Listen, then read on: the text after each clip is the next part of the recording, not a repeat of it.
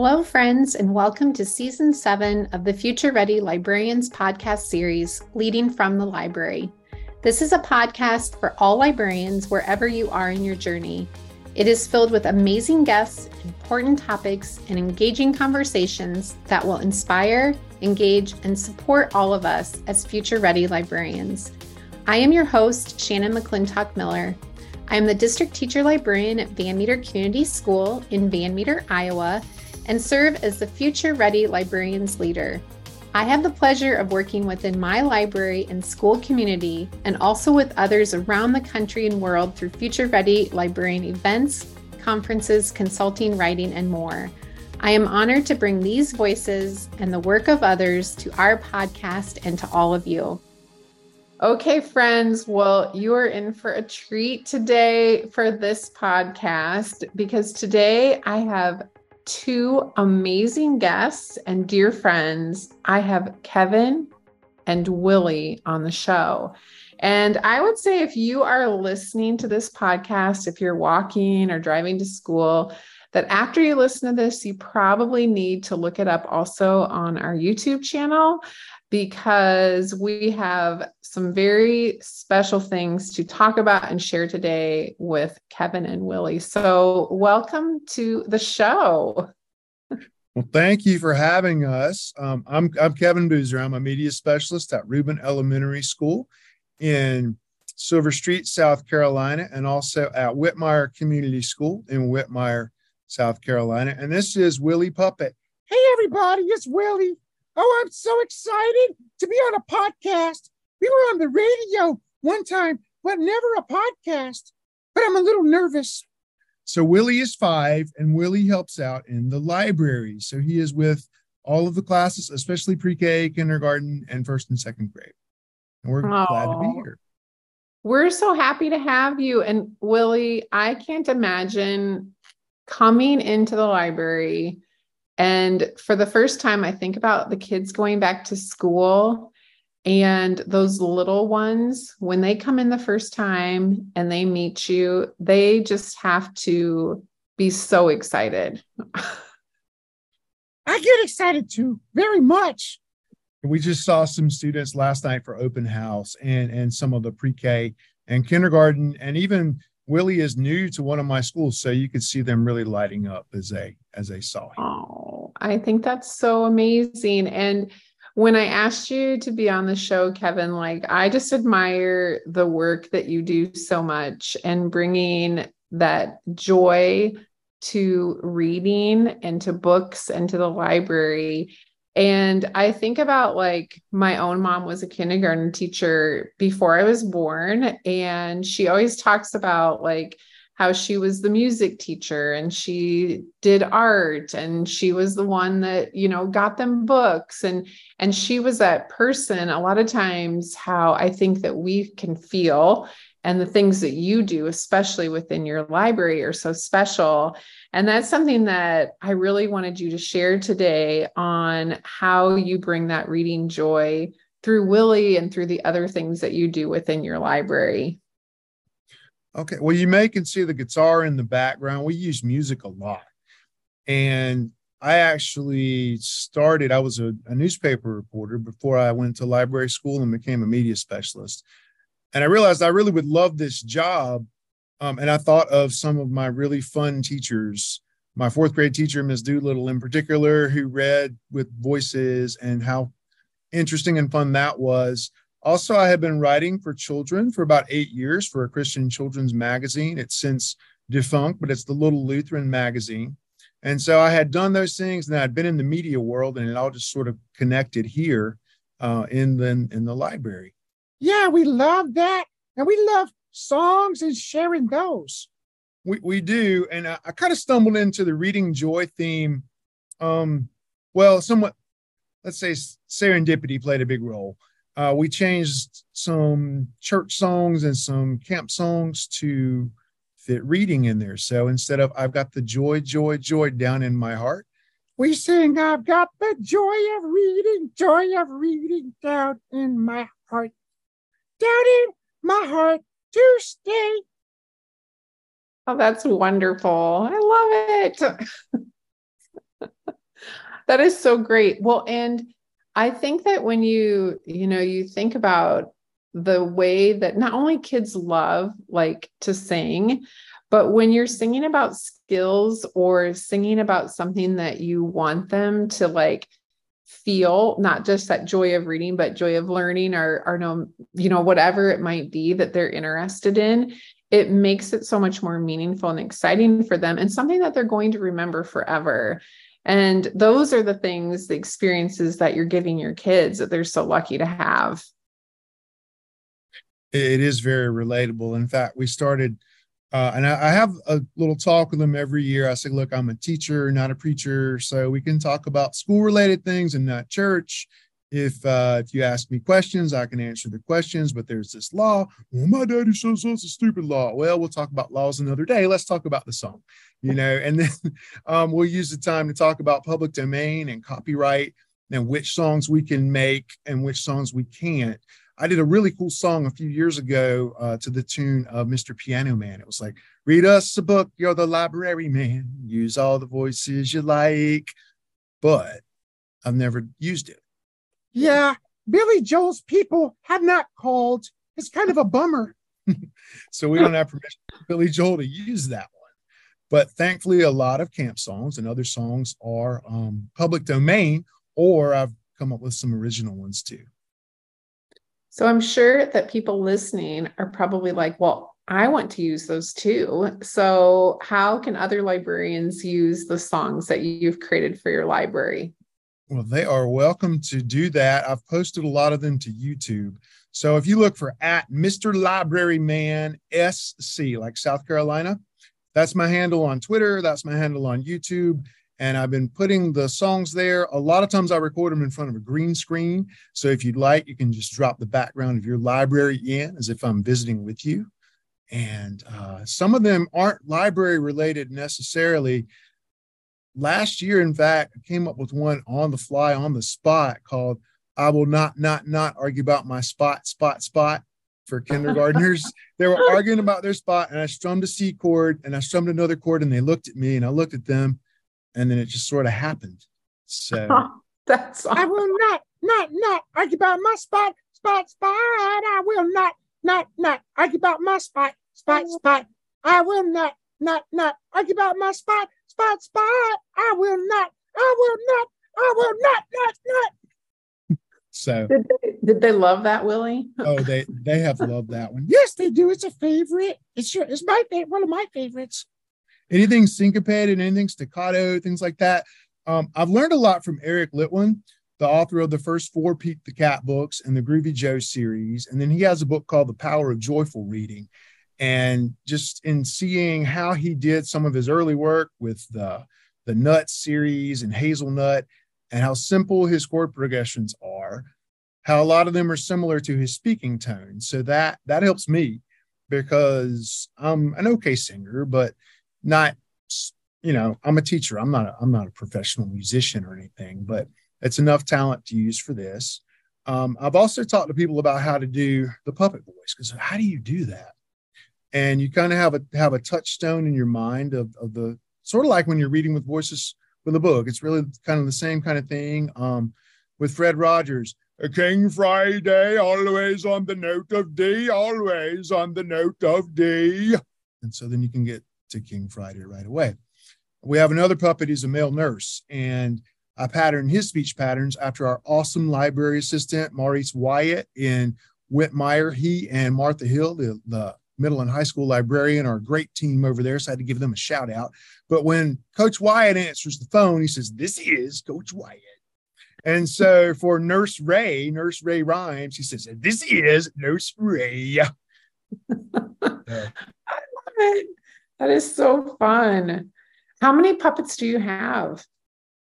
Oh, golly, I've lost count. A lot of people have given me some over the years. So there's a pirate, there's a doctor, probably around 12. Oh, but Willie, you're his favorite, though.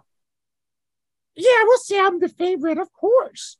But now during the pandemic, it was very interesting. I had to use sock puppets because a puppet like Willie, they considered would be vector-borne illness spreading. And so what I did is I talked to the nurse and my eyes were huge. I said, what am I going to do with these little kids? And then some friends of mine are ministers, and they were using a sock puppet and doing a morning watch kids show on YouTube during the pandemic. And I said, well, can I do what they do? And so I got on YouTube and I learned how to make a sock puppet using the lid of cold cuts for the body inside it. Yeah, and every day, Daniel Puppet took a bath in the washing machine. And I made 5 of them, all of them named Daniel, just like George Foreman with his 5 kids named George to tell them apart. And every day I'd wash it and let them quarantine and rotate them through. And that's how we were able to continue. Oh, that's cool. I would love to see those. You'll have to send me a picture. Sure. On how you did that. I know. And I think too, like, you know, the things that not only bringing like songs to the library, but I know that you also, you know, bring like stories to life with art and the things that you're doing. And that's one of my favorite things to do is tying in, you know, now like STEM activities or tying in art and making things like all these amazing books that we have from authors, having kids like truly be able to experience what the author has written and the illustrators have done is such a neat thing for kids as well. It is. I mean, we call it related arts for a reason, right? All those arts connect together, the music, the art, the drawing, the exercises. I mean, I've had kids wanting to do cartwheels and show me their latest gymnastics moves in the library. So as we relate those arts together, sometimes I get a little more flexibility. I can pull from art, I can pull from music, I can pull from ELA class, and they can blend it together and create things on their own. One thing that I really love to do too is something that we call magic marker stories. They're called draw and tell stories. And so you start by telling a story, you start drawing a picture, and then by the end of the story, the picture matches and reveals what you're telling. That's so cool. Yeah, I think that you have one like Fishing Buddies. Tell us a little bit more about that. Yeah, I have one. I don't know if I can show your folks who are watching the YouTube, but all you need is a dry erase marker and a dry erase board. Now, this is the story of Mr. Tim, who I named after our day porter here at Reuben, although Mr. Tim is unlike this character because Mr. Tim in the story is a grumpy old man with droopy eyes. And so Mr. Tim here, the only thing that brings him joy in the whole wide world is going fishing. And he goes fishing in the creeks and in the swamps and in the lakes nearby. And he loves to fish with his friend Bill. Now, Bill is a fly fisherman. Okay, he's a fly fisherman. And one day, Mr. Tim was in a big hurry and he tripped over a root. And when he tripped over the root, he hit his head and he saw stars.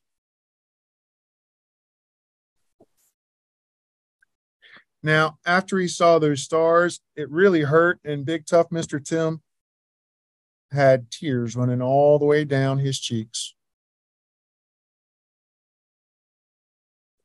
And so, well, you're going to have to help me with this next part. He realized that he couldn't just sit there and feel sorry for himself. He had to shake it off. So he said, like that.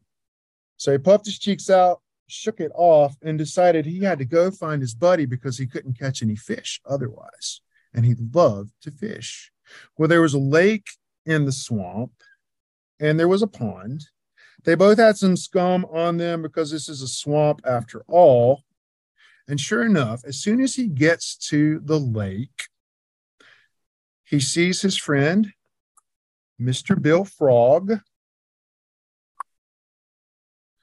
And Mr. Bill Frog is ready to help him fish because ever since he was from an egg to a polywog to a tadpole to a full-grown frog, Mr. Bill Frog has been fascinated with fishing and collecting the different kinds of bait for his good buddy, Mr.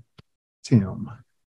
I love that. So I'm going to have you like Zoom with our kids because you could be like a storyteller and it's so awesome.